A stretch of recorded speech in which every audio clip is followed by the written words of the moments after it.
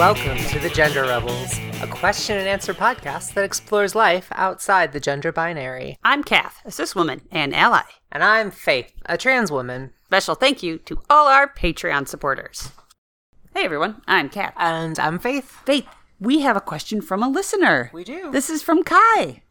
Okay, thanks Kai for sending in your question. Kai asks, Gender Rebels is honestly my favorite podcast and has helped me a lot when trying to figure out my gender and stuff. Aw, Kai, thank you. Good choice. What good taste Kai has. A question I had, might be a topic. My boyfriend is very accepting, but has religious parents that don't exactly get me being non-binary. I'm not sure how to explain it to them. And also to people in my family, like my little sister who's in elementary school, and my grandparents. I was wondering if you could give any advice on how to talk with people about being trans or non-binary who aren't really knowledgeable about anything other than cisgender folks. Kai, great question. I actually feel like transitioning from male to female, female to male is actually, oddly enough, seems easier to explain to people. Sure. Because you're still staying within that binary. And they know the binary. They understand the binary. They feel safe in the binary. Yeah. And that's...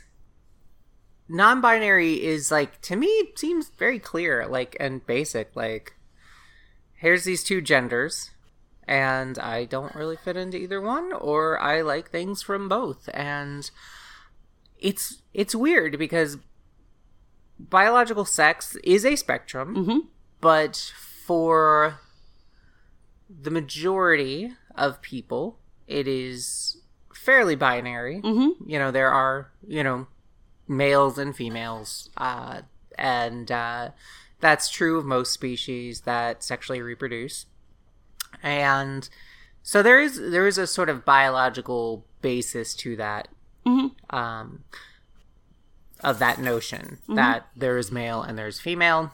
And again, biological sex is indeed a spectrum. There are a lot of people, a surprising number, and it's not really talked about because it's weird and squicky or whatever, and doesn't fit. But there's normal, happy, amazing people who are biologically neither necessarily male nor female, who are part of that spectrum and leading perfectly wonderful lives. Yeah, and intersex is a real thing and a fascinating thing. We have an episode on it, and I will link to that in the show notes, or you could Google it. It's really interesting. Yeah, and I'll link to the SciShow episode as well. Oh, yes. Biological sex is a spectrum, because they get into all the different ways it is definitely a spectrum. But for the average, and I think human brains are pattern seeking. Our brains like to cheat. Oh, yeah. And so they want to come up with simple rules to explain things. They like shortcuts. They like assumptions. Yeah. And there's that helps us in a lot of ways, and that hurts us in a lot of ways. Yes. So when our brains want a shortcut and we're like, all people of this race are just one person with one particular attribute, that's bad. Yes. And our brains... But when our brains are like, if it looks like a tiger and it's in the thing and it's going to attack me, it's probably a tiger. Or that smells bad, don't eat it. Yeah. So there's good assumptions our brain makes and there's bad assumptions our brain makes. And again, that's something that's so hardwired into us. You're the neuroscientist. So it's a matter of recognizing what your brain is defaulting to and correcting that with education. So in this case, the frontal lobe has to be like, hold on there, amygdala, stop screaming. That's just a picture of a tiger, or whatever it is. So this is not necessarily about threat. This is just about what's most familiar. Or just the idea of like, everyone of this race is the same. Everyone of this nationality is just the same person. And those stereotypes can be very, very, very harmful. But there's something that, your frontal lobe, the part of your brain that has higher reasoning, has to overcome. And more information and education, and letting your frontal lobe make those decisions and not just going with the amygdala, that is the fear center, our old lizard brain. So the point is, delving into all this neuroanatomy stuff, but the point is that our brains have kind of come up with this shortcut that there's these biological sexes are male and female, and our culture has decided that there are specific behaviors that go with each of these genders. Right. That go with each of these biological sexes, and that societal creation is gender, and it is 100% societal.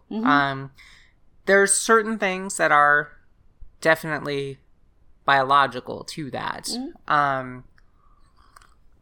Women having the babies and nursing the babies.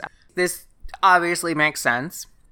But beyond that, like, the idea that, men hunt and women gather, like, there's nothing inherently biological to that. Women wear pretty dresses and makeup, and men wear suits and ties. Again, there's nothing biological to that. That's all society. So our brain defaults to this, like, simple shortcut. Girl one, boy one. Every person must fit into these two categories. And historically, people haven't. Right. In a lot of ways. And the more you look into history, I would love to we really have to research this, but I would love to one day do an episode about all the people in history who are, like, queer and trans. And absolutely. Because there's tons of them. Oh, yeah. And it's been recorded, but it's not talked about because, we gotta save time for the wars and the big things in history class. Can't talk about people. You get to college and they're like, we can talk about things other than wars in history class, by the way. You can talk about social movements. Maybe that's changed since I was a kid, but that's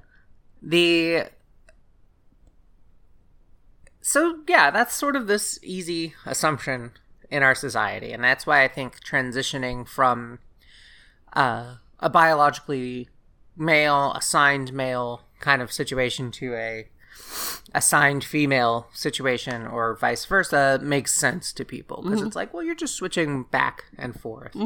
Non-binary is one that's like in a spectrum. Doesn't fit into those categories, so it's harder for people, I think, to wrap their heads around it. And it shouldn't be. I could literally explain what non-binary is in like 2 sentences. Kath, take a crack at it. See if you can get it.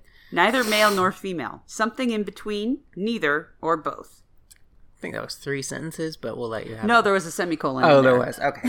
So that was 1 sentence. So it's not a complicated thing, but we had Nibbling come out non-binary recently, and we were visiting your family. It was like our first post-COVID trip, and your parents are boomers. Yeah, not in a bad way. Like, hey, boomer or whatever. But your parents are boomers, and I was getting really annoyed that your dad was getting, like, lazy about gendering me correctly. Yeah. My dad gets Faith's name right, but misgenders her half the time. Yeah, and it was getting really annoying, and he's not being mean or anything. No. He's just just. It's not a habit yet. It's not a habit yet. When he's distracted by something else, that's when he will slip up. And I was getting really kind of bothered by it on this trip, and but then we had like a big family dinner, and then Nibbling was there, and there are they, them, and non-binary, and it was screwing up that their pronouns too, and then oddly enough, that made me feel a little better because I'm like, it's not just me, it's anyone whose pronouns are different. Yeah, so it's difficulty with learning pronouns, not something inherent to you. So with your parents who were in their 60s, 70s, something like that. Yeah. How was it? How did you feel that they reacted to the non-binary Nibbling? The same way as when my brother came out and when you came out. Loving and supportive and confused, and having the best intentions, but looking for information and having a few screw ups here and there. on their journey to getting it right. So that's what I am most happy about, is there was no knee-jerk reaction in any of those situations. They're like, nope, this isn't real. You don't know what you're talking about. Time for some horrific psychiatric treatment for you. Like, that was never, ever the case. The case was always, this is my family member who I love, and I'm going to try to figure it out. And I'm going to have some screw-ups along the way. Plenty of screw-ups along the way. Your parents are loving. But they're religious. They are, but they're kind of a little more liberal. Yeah. Christian. They're not your fundamentalist evangelical Correct. type people. Now, Kai doesn't say what religion necessarily. Say that again? Kai doesn't say necessarily what religion. Oh, religious. They're very parents. religious. Yes. And so you have so Kai is basically saying that the in-laws, the boyfriend's parents, whatever, are very religious, and they don't exactly get me being non-binary. Right. Not sure how to explain it to them. I mean, I think it's sort of, you have to say what you feel, and that's kind of how you explain it, is just be honest and just say, hey, look, this never worked for me. I was assigned male, I was assigned female, and it never felt right. And we often talk about saying, like, what if you were forced to wear a clown costume? Yes. Every day, and you would feel stupid and ridiculous, and it wouldn't feel right. And you would go about your life trying to succeed despite being in a clown costume every single day. Yeah. And even if everyone else around you is in a clown costume, it still wouldn't feel right. Yeah. For you. And obviously, Kai, you are gonna be the one who can explain this, and these are your emotions and your feelings and the thought processes that you've put into this, and you've looked at your life and you've looked at society and you've gone, yeah, non-binary is the way to go. This is me. This is what feels fits right. Me. Yeah, I got it now. And you've gone through the mental exercises, to figure that out for yourself. And so it's just a matter of communicating that to them. Yeah. And Kai, you grew up with the exact same biases that our culture has, that everyone is binary. Yeah. You know, they grew up with that, and you grew up with that. You are all saturated in this broth of you are either male or female, period. And I don't know, maybe at some point you looked at your assigned gender, you look at the other one, and you're like, no. Like your dysphoria at being the assigned gender. Ugh. But that other one looks great. And I'm imagining how much harder it is for non-binary people to look at their gender and feel dysphoric or some level of discomfort. Look at the other gender and kind of try to project your mind out and, okay, maybe I'm that gender. No, same problem. It's not that either. And just the mental process to getting to the point where you're like, oh, there's something else. Yeah. Oh, there's another way. Oh, that is it. There it is. So that must have been difficult. Must have taken a while. How awesome that you were able to arrive to that, and that you do have a supportive partner, and I'm hoping supportive family. But yeah, you want to explain it. You want, loving, supportive, confused people to be a little bit less confused. Yeah. And we had an episode earlier where we talked with our non-binary friend, Avery. And Avery's fun. You should Avery's check awesome. that episode out. Link down below. We actually have Avery on twice. The first one was called Everything in Between, and the other was called Non-Binary Talk with Avery. And the way they explained it to their family, or I think I even asked them, how would I explain this to my grandma? They said, start with intersex.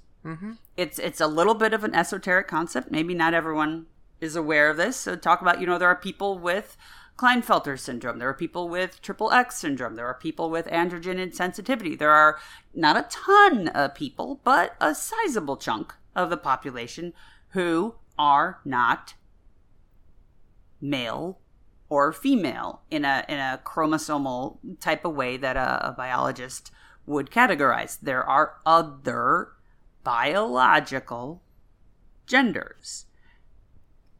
Grandma, I am non-binary. I'm not saying I'm intersex, unless you had a karyotype or you have, unless you know you are intersex. Go get a karyotype.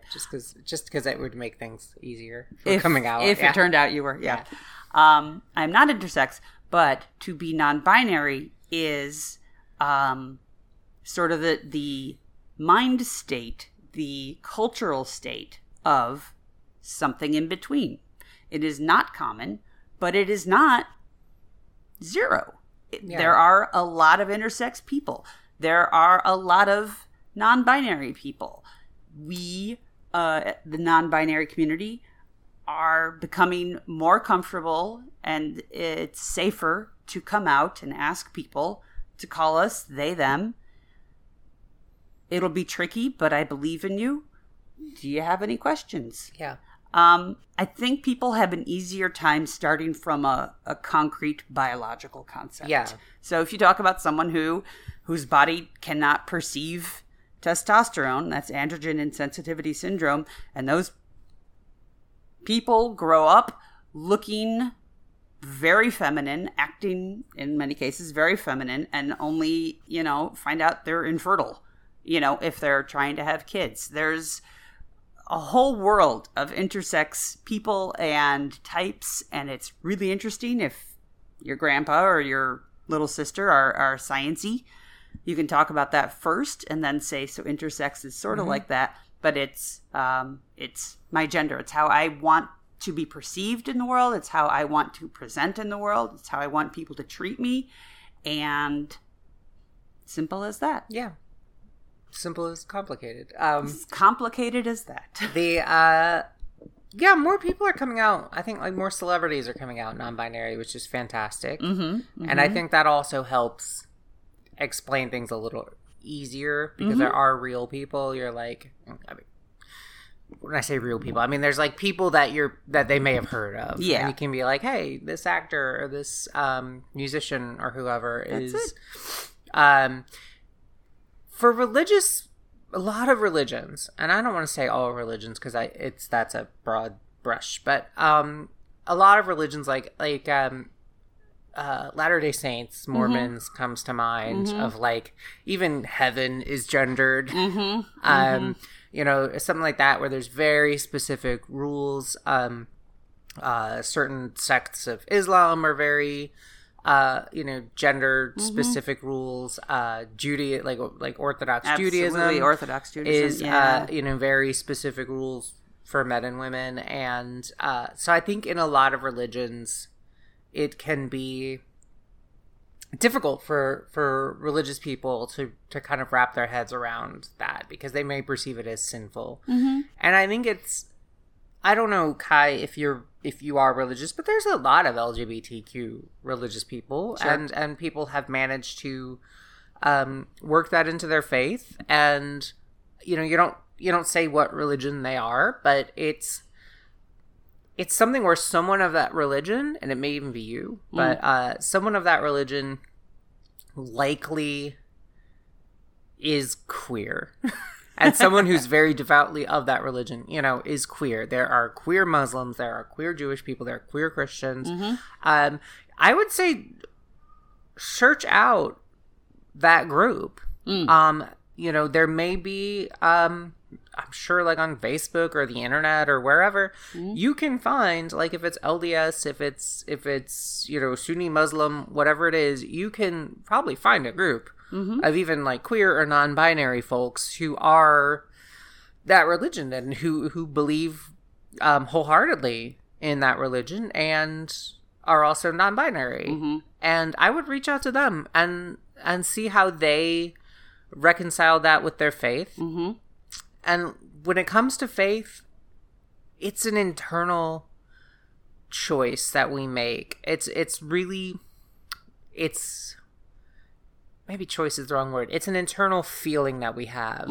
And your relationship with the numinous higher power, whatever that numinous higher power is your relationship. What does numinous mean? Numinous is like ethereal. Oh, okay. Immaterial? Immaterial. I don't know. I can look up numinous, mysterious, unknown, or whatever. I'm gonna have to look it up. Numinous, having a strong religious or spiritual quality, indicating or suggesting the presence of divinity. Okay, so a divine. That religion is a personal choice. And obviously there are religious communities because people exist in communities. Yeah. But ultimately your faith is something internal, and it has to be that because you believe and you have faith, and that is internal. And different religious people have come to different understandings of how they can have that faith and how they can be non-binary. They could be queer, they could be trans or gay, and it syncs with their faith. And it may be that they're like, I've got a relationship with God, and God knows my heart, and God knows that I believe the important parts of this, and and that may be charity and helping others and loving others, and that may not be following all these rules and explicitly as put out in this one book. And again, everyone religiously, I think, chooses how they follow even really, really codified religious rules. They choose how they follow them. I was just reading the excellent book Becoming Eve, My Journey from Ultra-Orthodox Rabbi to Transgender Woman by Abby, I think it's Chava Stein. Abby Chava Stein. Becoming Eve. Definitely check the book out. It's very good. But she grew up like ultra-Orthodox. Yeah, in the Hasidic community in Brooklyn. Yeah. And so even like that, where it is super religious community, they don't agree. She talks about these sects, and there's different sects of orthodoxy, even in this, community of like, let's say 10,000 people or however many it is. And there's like 40 different sects, each of whom has like 100 people. Right. Because they have some differing view on, one of these particular rules. Right. Like what color tights the women wear, whether it's nude hose, gray tights, or black tights, or what kind of head covering the women would have, whether it's some cloth and sort of a partial wig, or just a cloth head covering, or what kind of cloth head covering. Whether the men wear fur hats or not. Well, generally it's after they're married, but in this sect, maybe a really upstanding young man can wear a fur hat before he's married, or all of these details. And I'm just talking about the clothes, the outward presentation. But I think what Faith is saying is that there's still little bits of variance in in how you observe and how you adhere to those rules. And I think that's just absolutely dynamite advice, really amazing advice of seeking out those 20 or 100 or 2,000 Sunni Muslim non-binary people who have some message board online. The little group of loving, active, supportive, LDS non-binary people. What were their journeys like? What were their thought processes like? And what have they done with the texts that they've been given, the books that you've all read? How have they made that work for them? How have they interpreted things in a new and interesting way? I gotta tell you, queer Bible study is fascinating. It is so interesting. Link to that book that first time we were in Philadelphia. Yep. I grew up hardcore evangelical. And the first time we were in Philadelphia, we attended a really interesting talk about queer coding in the Bible. And this is Christian, the Christian Bible, Protestant, really. And it was fascinating. And we'll link down to... just want to find that guy's name. Yeah. He is so good. Give me a second. Austin Hartke. So we saw this great talk about like a queer, reading, queer understanding of the Christian Bible by Austin Hartke, author of, I think, Seeing Myself in the Bible. And just for a Christian, like that was fantastic. But yeah, I remember finding the Gnostic Gospels, kind of the B-sides or the deleted scenes from the Bible, but the Gnostic Gospels, like the Gospel of Timothy, definitely informed the other Gospels, the canonical Gospels.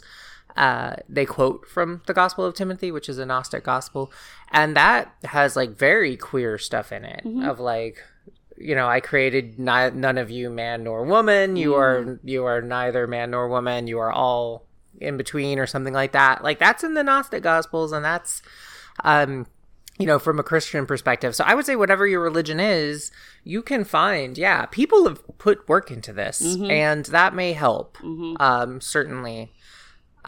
With like, you don't say how religious they are, but I assume that if you bring it up, it's somewhat a stumbling block. And I think that can be a great path. And I think for a kid, a 10-year-old elementary school kid, honestly, I feel like they understand this stuff more.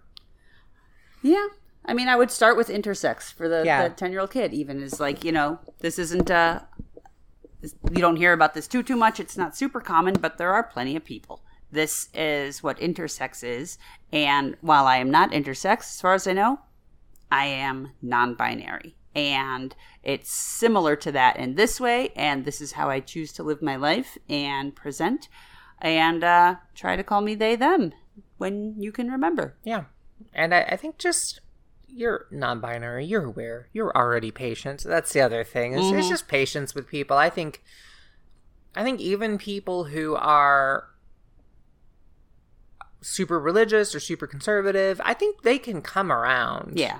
Over time. And it's tricky when it's your boyfriend's parents and not your own, because you can't, like with my own parents, I could kind of be like, if you don't like it, you can take a hike. Yeah, you want to have a relationship with me, this is the relationship we're having. Yeah. So obviously with your boyfriend's parents, you can't quite throw the hammer down like that, but maybe your boyfriend can. Maybe your boyfriend wants to. Maybe your boyfriend can back you up on this. And I think that's going to be probably another great resource is get your boyfriend involved and make them put in a little effort. And it doesn't have to be, take it or leave it. It can be like, hey, this is someone, I'm speaking as your boyfriend. This is someone who is really important to me. This is probably the most important person in my life. And it's important that you love and accept them for who they are, just as I have, and I hope you can. Yeah. And here's some information if you need it. Yeah. And I would say, bring your boyfriend in on this religious exploration. As you reach out to people, bring your boyfriend in as part of the discussion, and I think that will really help too. Yeah. I hope you can send us an update. Let us know how it's been going. Let us know how it goes. And other non-binary people who are listening or people who are in any way not on the binary, somehow in some variation of the spectrum, write in and let us know how you spelled it out to your family, how you spelled it out to little kids, how you spelled it out to your boss. Like, this is all really helpful stuff to know. Yeah. All right. Well, cool. I hope we helped Kai a little bit. Me too. All right. Thanks, Faith. Thanks for listening, everyone. And thank you, Kath. We'll talk to you next time. And thank you, Kai, for writing in. Yeah. Bye. All right, bye.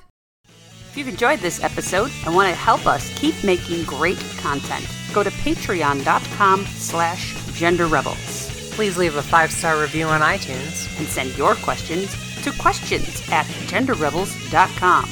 Music for the Gender Rebels is by Jasper the Colossal. Link down below or download them on iTunes. For all our episodes, visit genderrebels.com.